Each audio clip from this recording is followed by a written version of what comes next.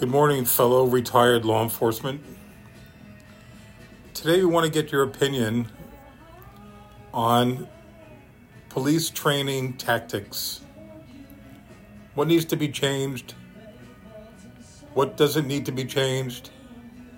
And how to keep politics out of it. So feel free to log in, send your questions, and we'll try to do our best to answer them. And you guys be safe out there.